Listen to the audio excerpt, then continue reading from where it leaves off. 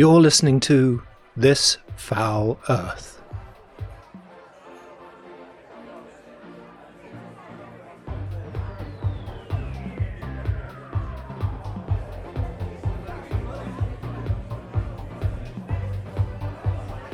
So anyway, where was I? I said to him, look, I'd love to, and I am flattered, but I can't join the Smiths, Stephen. I can't join the Smiths. I'm too busy in the truck building game. I got somebody needing a 2-panel doing in Chichester tomorrow. But let me put you in touch with a boy I know, a good boy, Johnny Marr. I said he's a very charming man. You two will go together like hand in glove, yeah? And well, needless to say.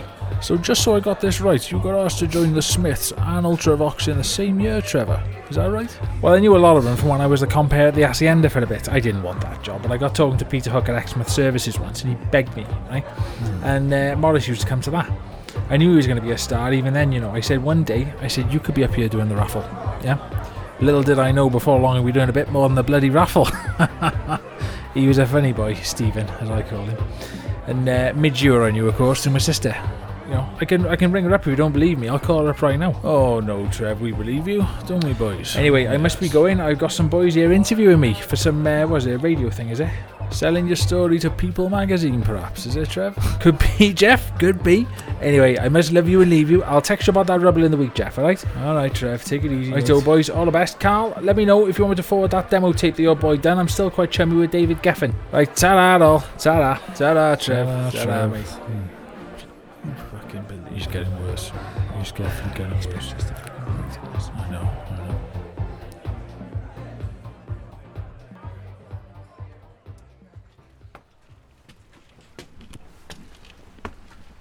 You boys, don't say fucking nothing to me till we get back in the car, alright?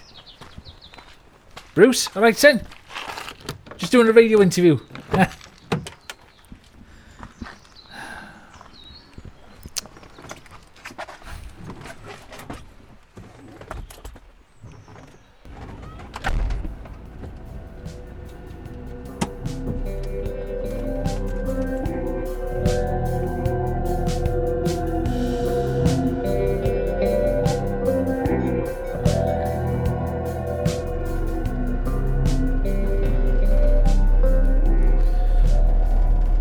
Okay, so that was a fairly standard one for me. That was a 1 hour drop in.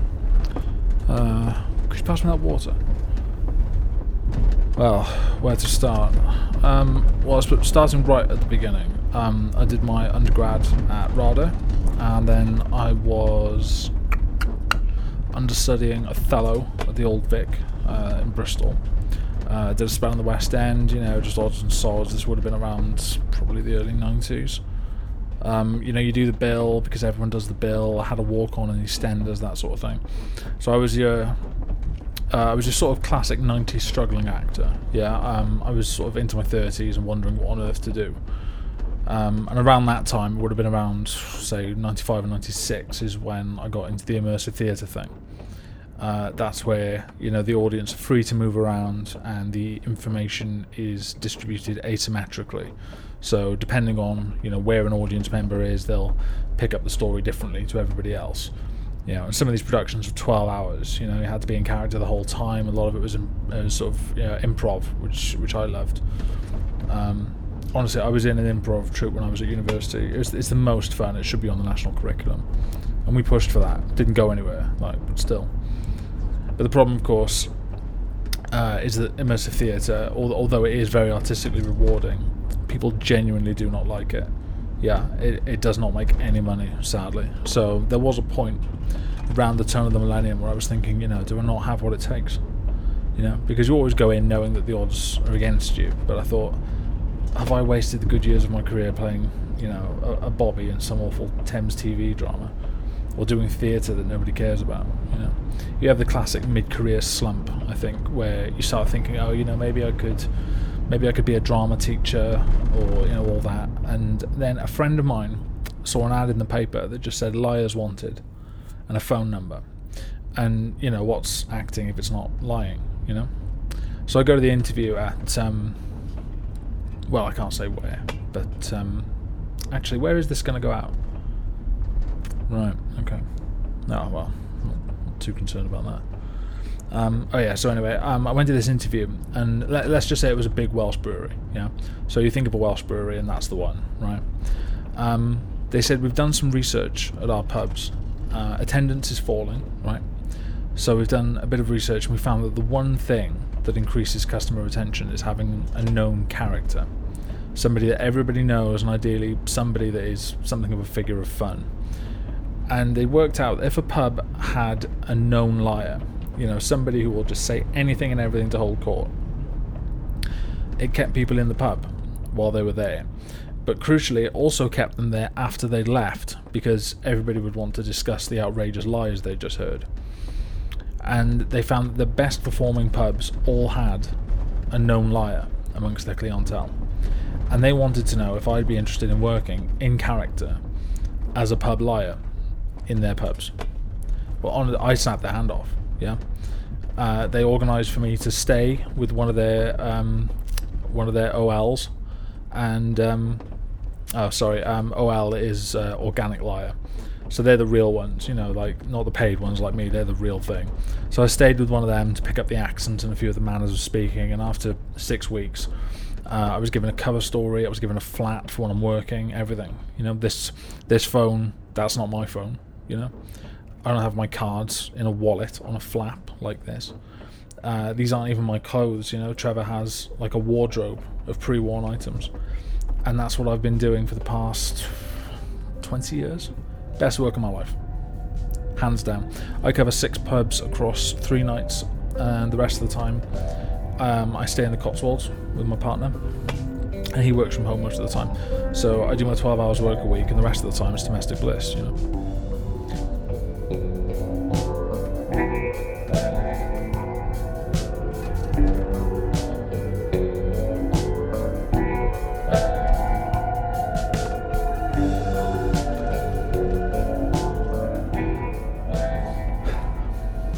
How does it work? Well, needless to say, my name's not really Trevor.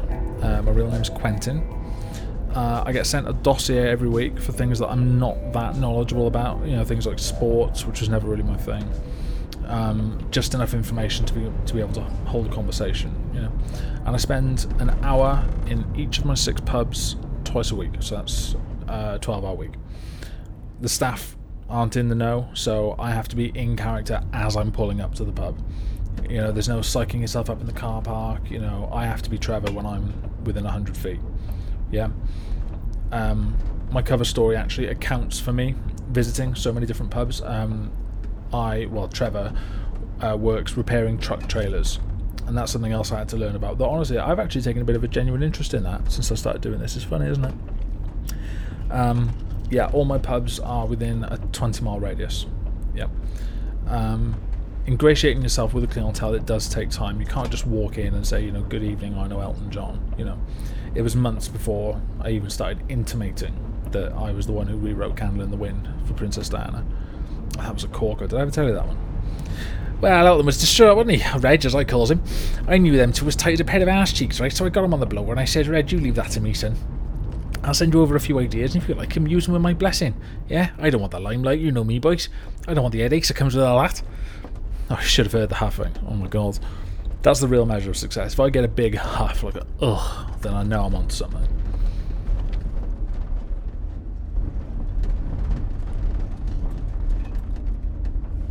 The good thing about the job is its variety. Yeah. And also, occasionally, customers from one pub on my list will visit another and see me there. And you know what I do? I'll introduce them to the people that I've been winding up for the past 10 minutes, and then I'll go to the toilet. Yeah. And what do you think they're doing when I'm gone? I come back, I make an excuse, and I leave. The visiting customer will then sit with that group for an hour, comparing lies with them. And in some cases, they'll form a bond with the resident customers over what an out-of-control bullshitter I am. And then guess who's putting money over the bar there now as well? The brewery said there'll be work for me as long as it works. And I've been doing this, as I said, now for 20 years. Huge spikes in revenue in the pubs I cover. I don't know how many others there are. I know there's somebody who works Cardiff, Ely and Wenvo. I actually saw him in an Inspector Calls at the Lowry a few years ago. He is sublime. I suggested this to him. He does this SAS thing, right? You have to see it. He's never done a push-up in his life. He looks awful, and he tells them about going on manoeuvres in Sudan, about hiding your turds in the sole of your shoes so as not to alert the enemy. He said he used to climb vines in the jungle, tie them round his neck, and then he'd go to sleep like that, so that if the enemy ever saw him, they would assume that he was dead. And you see the audience's faces, and they're having the time of their lives. They cannot wait until he has left. And you know, they'll go home and they'll tell their wives about this awful man. I went to see him work once. I was in character, obviously, and so was he, so there wasn't so much as a wink between us. But honestly, he's wonderful. I mean, I think there's one that covers Bridgend. There could be others, though, honestly. I'm not sure.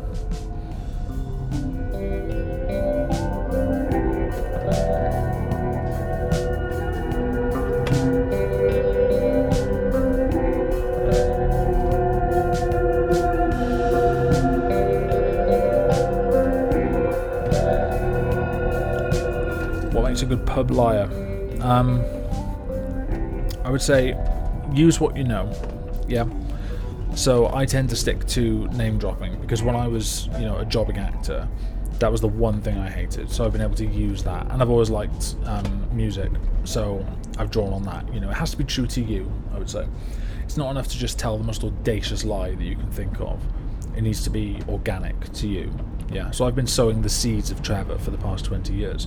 And the customers have inferred from that Trevor doesn't get a lot of respect at home. Yeah, his wife doesn't like him and his kids don't listen to him. Yeah, so that's the motivation for it, That's why I'm lying to them.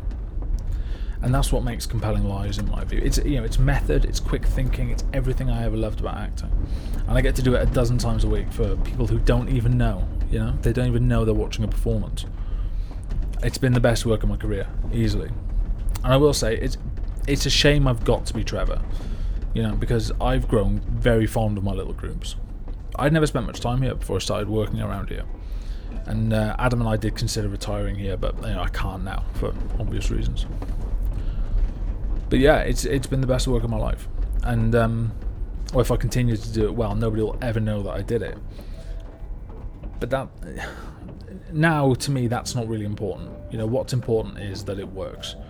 And maybe that makes me a sellout, but as far as I'm concerned, the brewery is doing more for arts for me, and for lots of actors in Wales too, than any arts council scheme or any grant that I've ever had. I've had steady acting work for 20 years. You find that somewhere else. I dare you. What's been my favourite lie? Oh, God, that's really difficult. Oh, God, that's really tough. God, there's been so many. Danzig from the Misfits? He stole my haircut. He saw me on Old Kent Road in London with that. I was the first person to start doing that, and he fucking nicked it. That was a good one. But you've got to know your audience with that one a bit, I think. The best one, I think, was where Cameron Eileen, Dexys Midnight Runners? That was me playing the washboard. But I couldn't be there for the video. No, the reason I'm not on the video was because I had the mumps. Do you remember that summer in 1982? When we all had the mumps? I said to Dexy, don't come near me, son, you'll have bollocks like melons, and I do not mean to be crude here, son. Yeah. That was probably my favourite. That I was in Dexy's Midnight Runners. It's all been good fun, I have to say. It's all been good fun.